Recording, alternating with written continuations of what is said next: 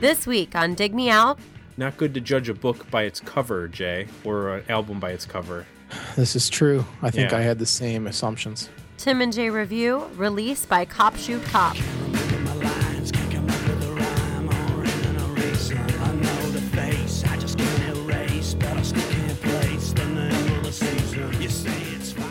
Hello and welcome to another episode of Dig Me Out.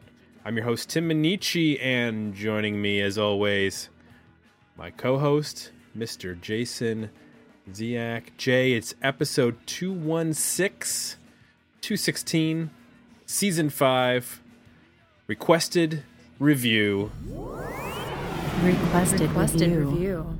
Believe it or not, Jay, we have a requested review from Gavin Reed, who I believe has pretty much... I do believe it. Yeah, well, he's got 2 free ones every year going forward since he won our year-end contest as our thank you contest. So this is his second free one, I believe, that he's used, and it's Cop Shoot Cop, and their album from what year was it? 1994. Yes, it's called Release. It's out on Interscope Records. He suggested that we check this record out. He's interested in what we have to say. So, Jay, were you familiar with Cop Shoot Cop? Familiar with the name and the album cover for the Ask Questions Later album. Mm-hmm. Yeah, But they have other- some other than iconic that- album covers, I'd say. Yeah, but that's it. Okay. Yeah, I'm in the same boat. I had some preconceived notions. I thought this band was from a certain city, and they're not. I thought this band sounded a certain way, and they don't. So I definitely I had some errors in my preconceived notions, which is why it's not good to judge a book by its cover, Jay, or an album by its cover. This is true. I think Yeah. I had the same assumptions.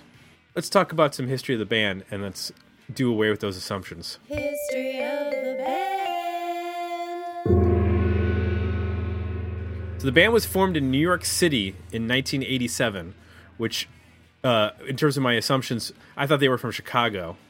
So there's the first assumption was shot down.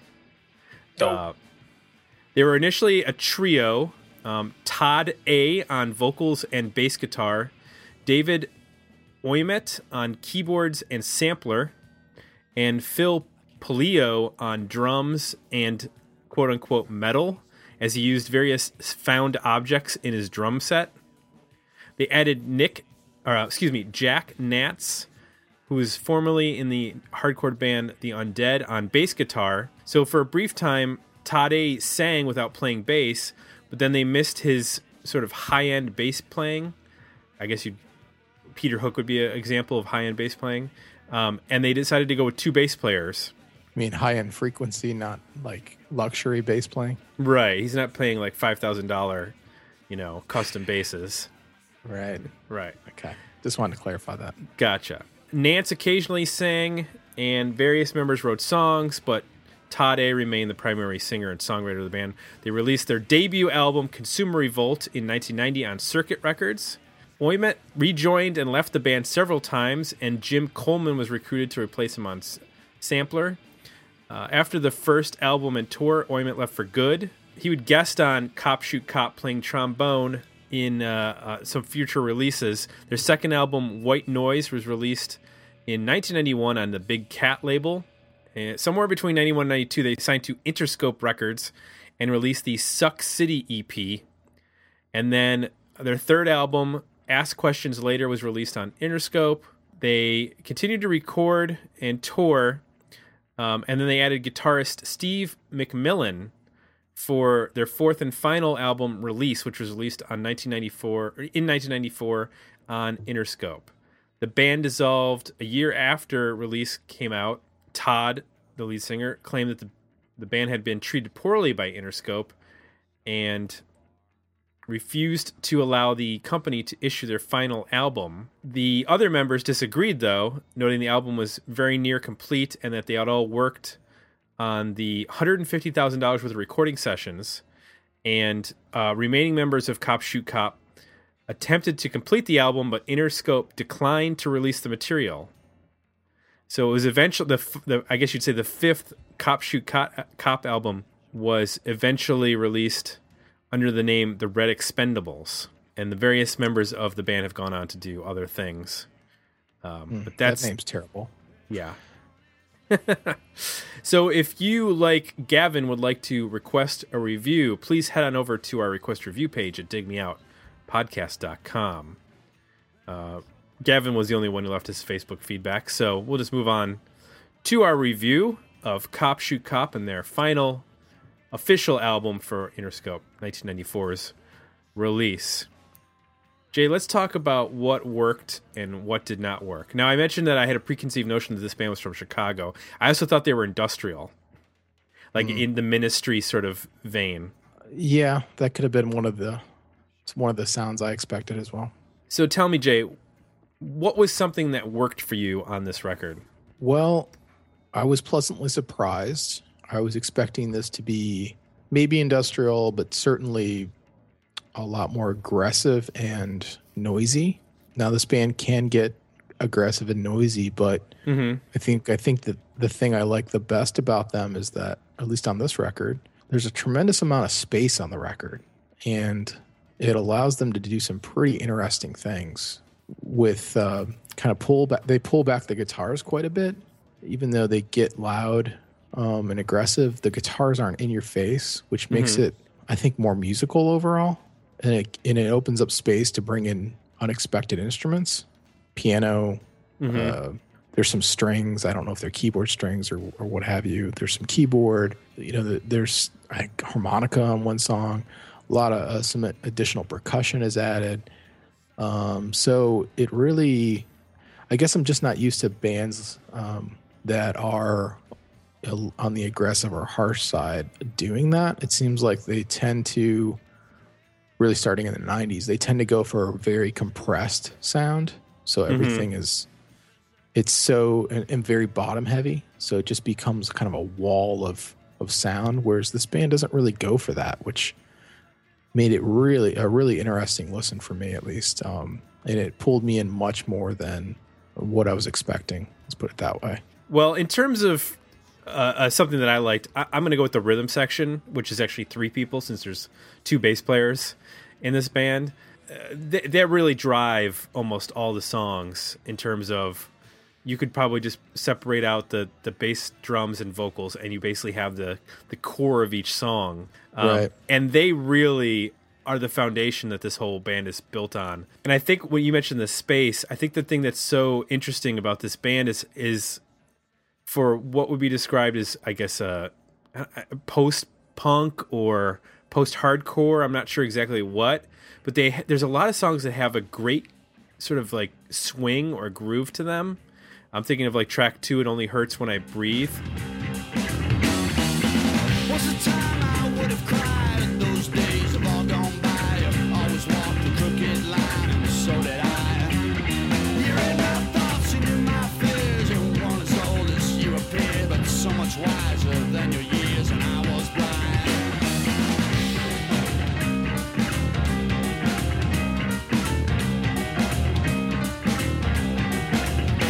If I mention love, I take it back. I saw your heart and it was black. I finally found out what you lack, and that's a soul. You left a trail of rubber checks, of broken hearts and busted necks. What the fuck did I expect? I don't know. You can't give your confession tomorrow if you find a priest dumb enough to believe. 'Cause it only hurts when I breathe. Just an unexpected sort of vibe to that song that reminded me of bands like what's the name? Oh, Shellac. Bands like Shellac, Girls Against Boys, Jesus Lizard. Those sorts of bands that don't necessarily have that swing but have that same like intense bass and drum connection. Yeah. I really, really dug that aspect of the band. They're having a bit more of a forward propulsion with the rhythm section, and not being like this chugging engine that's just sort of driving through the songs. Yeah, I would say that swing is closer to what you would expect to hear on maybe a Afghan Whig song. as opposed to a band like this. You know, that back end feel for the tune. It has almost like an evil vaudeville kind of feel or something. I don't know if that makes sense, but it's like really cool. And it's not at all what you would expect for, I think, like an industrial sound or a band that's, you know, a little bit harsher on the bass tone, and the vocal is pretty gruff. I actually think this band kind of falls into what I would expect in a song like Slackjaw, track 5. Mm-hmm. It's kind of like Tom Waits meets metal kind of thing. And it's not nearly as interesting to me as some of this other material that's right.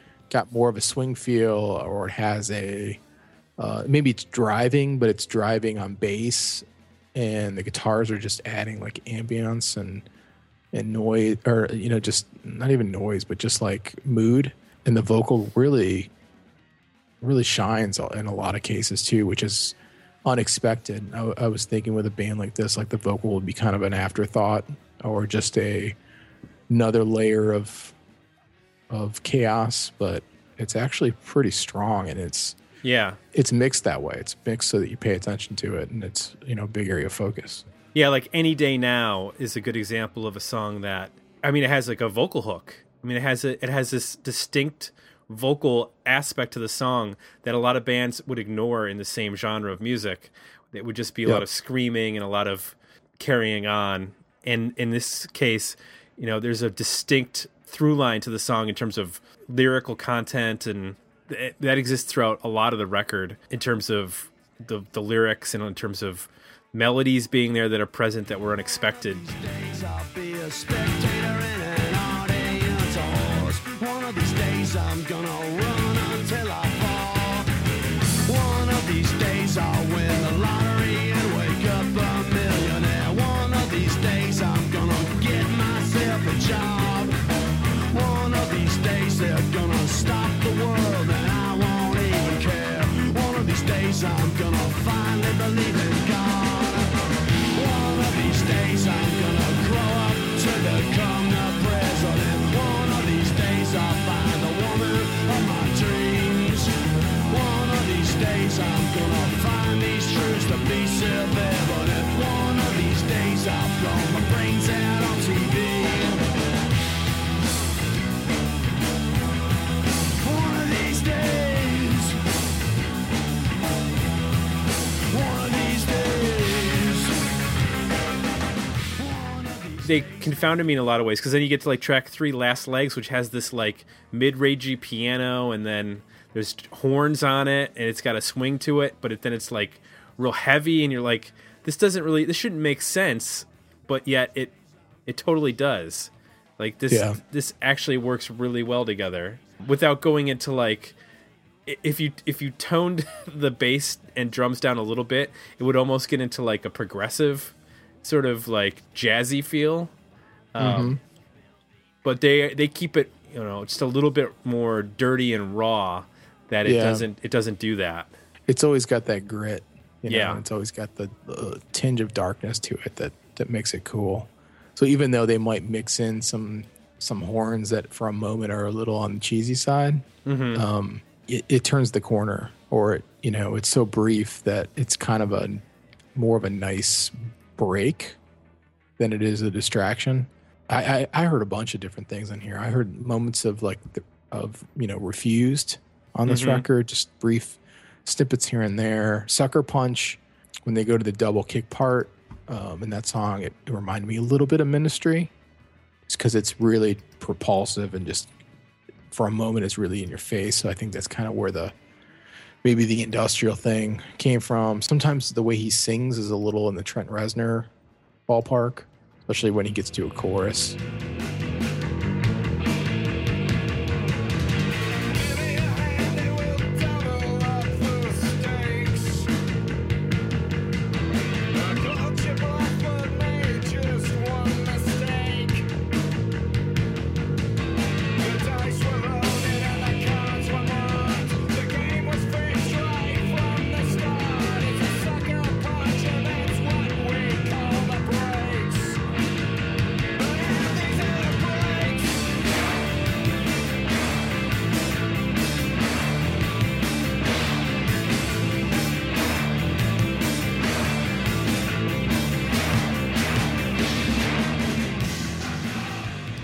So there's a lot of cool bands on here that either came after them or around the same time, but that, you hear notes here and there, but in no way do they sound like they're really, they sound original. Like I couldn't really think of a band before them that they were maybe, aping. It was, or inspired by. It seemed very, other than maybe Tom Waits, that was the only thing I could think of that maybe they came before them that they could have got inspiration from. But other than that, it seemed really original.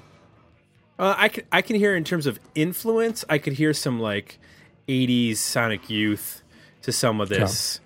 Yeah. I was also thinking in terms of Tom Waits, also there were some songs like Ambulance song that kind of reminded me of Nick Cave. It had a Nick Cave vibe to it, but just a vibe overall, not like he's trying to do a Nick Cave sort of style of vocal, but just the use of a lot of like dramatic music that sounds like it's out of a horror film or something, and then that sort of like slow sing speak vocal aspect to it. But I think in terms of what I was expecting the album to be more like Turning Inside Out and Money Drunk, where it was like more screaming and more loud, and really those are the exceptions on the album, which actually makes them more interesting because the rest of the album is so much more restrained that when you do get those songs where they sort of let loose and get the volume up, they're more welcome than if it was a whole record of that. Yeah, I agree. I mean, those tend to be, if I singled them out, not my favorite songs on the record, but I get what you're saying. You appreciate them more because it's not full on all the time. I guess I was expecting more like that band Carp that we reviewed. I was expecting something more like that, just a full onslaught all the time. Just Amps in your cranked. face. Yeah. Yeah, super compressed sound, I was really thrown for a curve with this in a good way. The other thing that it reminded me of in terms of that sort of swing is Jawbox would use that sort of swinging bass line on some of their stuff. And again, that's a I guess post-punk or post-hardcore, whatever you want to call it, band as well. So although that, they obviously used a lot of interesting guitar stuff that this band doesn't necessarily work in that same area, but using the rhythm section in that same way.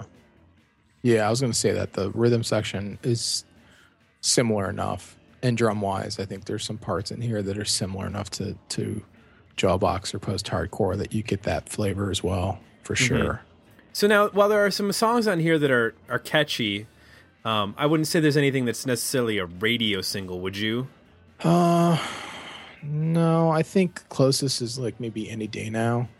This is the closest to approaching like a legitimate vocal hook, but no, I don't. Well, it's tough to say. I mean, Nine Inch Nails had radio hits at this time.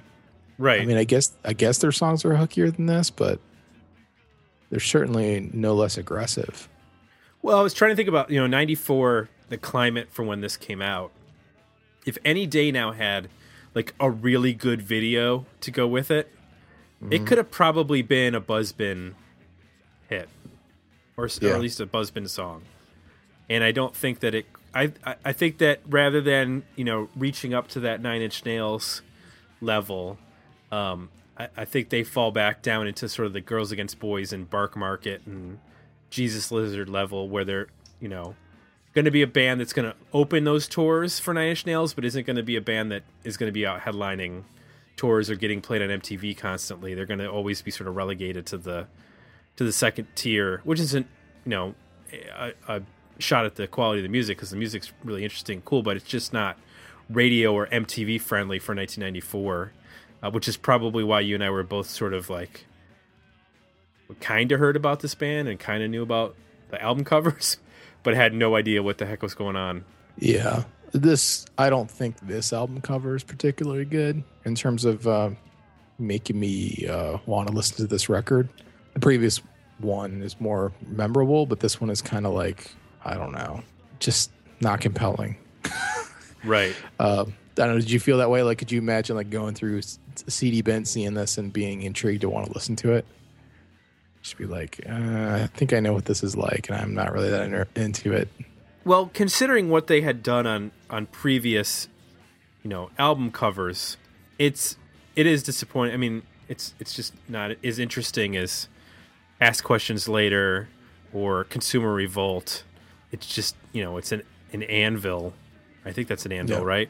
Yeah, and just some like cruddy type and texture. Right. I mean, it looks very 90s. Yeah. Oh, yeah. It looks like a still from a Nine Inch Nails video or something, but Right. But a little less sophisticated, or a lot less sophisticated. So now, Dave Sardy of Bark Market was a co-producer on the record, which I guess really makes sense. Yeah, that was a band I thought of as well, especially from a production standpoint. They did have that similarity in how they use space and instrumentation, and just were aggressive without being, full-on compressed wall guitars. So that makes sense. I think I like this record better, though. I'd need to go back and listen to that Bark Market record, but I don't know. I felt like this was worked a little better for me. I don't know why.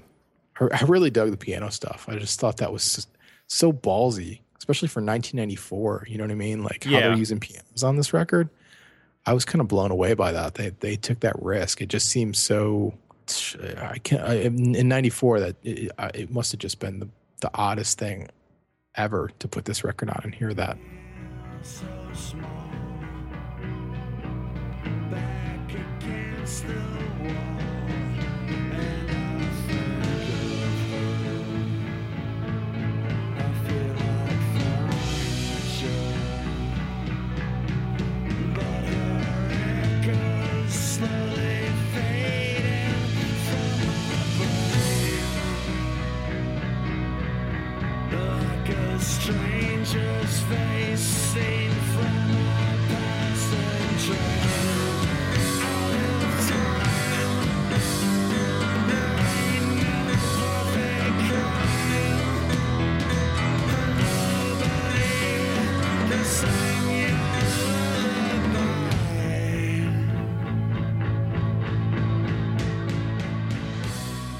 And I would imagine that when Interscope got it, they were probably confounded as well. They're looking for blatant radio singles at this time, so I'm sure that they didn't know exactly what to do. And Gavin had mentioned that this was their, they had one record out before this on Interscope, which was Ask Questions Later, which if you go to like All Music, that's considered like the album to get. So in terms of this being a quote unquote, more streamlined or not sellout, but less abrasive record, I haven't listened to the other ones because I just wanted to focus on this one. But I still think that in retrospect, this is still a pretty, in a lot of ways, abrasive record. It's not going to be a mainstream, sort of release, but I don't know. It still sounds pretty edgy to me in a lot of aspects. Oh, sure. I mean, it's not in a totally different way, right? Like they, I'm looking at some of their album covers, and they did looks like they maybe did like a split with Helmet, and that's maybe a band that I would expected them to sound more like. But there's so much more dimension here than what you hear on any Helmet record, Right. But still super edgy and dark. I think part of it may be because these lyrics are not as overtly as political as I'm gathering from some of the previous albums. I mean, the band's overall has been sort of more of a political band in terms of the lyrics and I guess the naming of the band as well, or socio-political. So maybe the fact that this isn't necessarily a politically driven lyrics album, that's where some of the, I guess, criticism comes from for it not being as aggressive as the previous records. I don't know.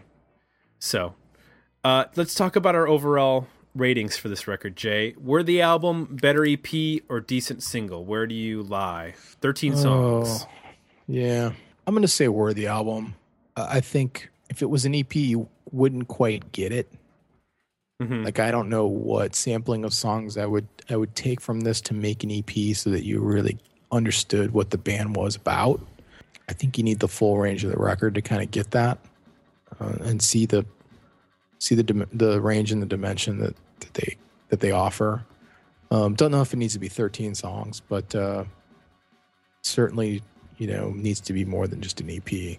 I agree with you on that. I think there's a solid 8 or 9 songs on the record that could easily stand on their own, and then a couple songs, the more abrasive ones, and then one of the slower ones you could probably chop off, and it would still be, you know, a really strong record. So that's 2 worthy albums from us on this release. We need to thank Gavin Reed for suggesting this record. I get the feeling this will not be the last time we hear from Gavin this year. We might be hearing from him soon. Very soon. So if you would like to suggest an album for us to review, please head on over to digmeoutpodcast.com and hit up our request a review page. And of course, if you like what you heard, consider heading over to our iTunes page and leaving us some positive feedback. We do appreciate that. And that's it. Next week, we're going to be doing a roundtable discussion on a subject that that's been interesting to us in terms of recent reviews that we've done and some interviews. We're going to be talking about bands reuniting. We talked to Kelly Scott from Failure about Failure getting back together after about a 14-year hiatus, and then we just talked to John Davis from formerly of Superdrag, who did reunite for a brief period in the 2000s, and then has now put that band to bed to start up the Lisa Memory. So 2 different sort of views on bands getting back together, and we're going to have some folks joining us to talk about the pros and cons, the good and the bad, and all of that. So be sure to tune in for that episode. That's it. For Jay, I'm Tim. That's it. Another one in the books. We'll be back next week with another episode of Dig Me Out.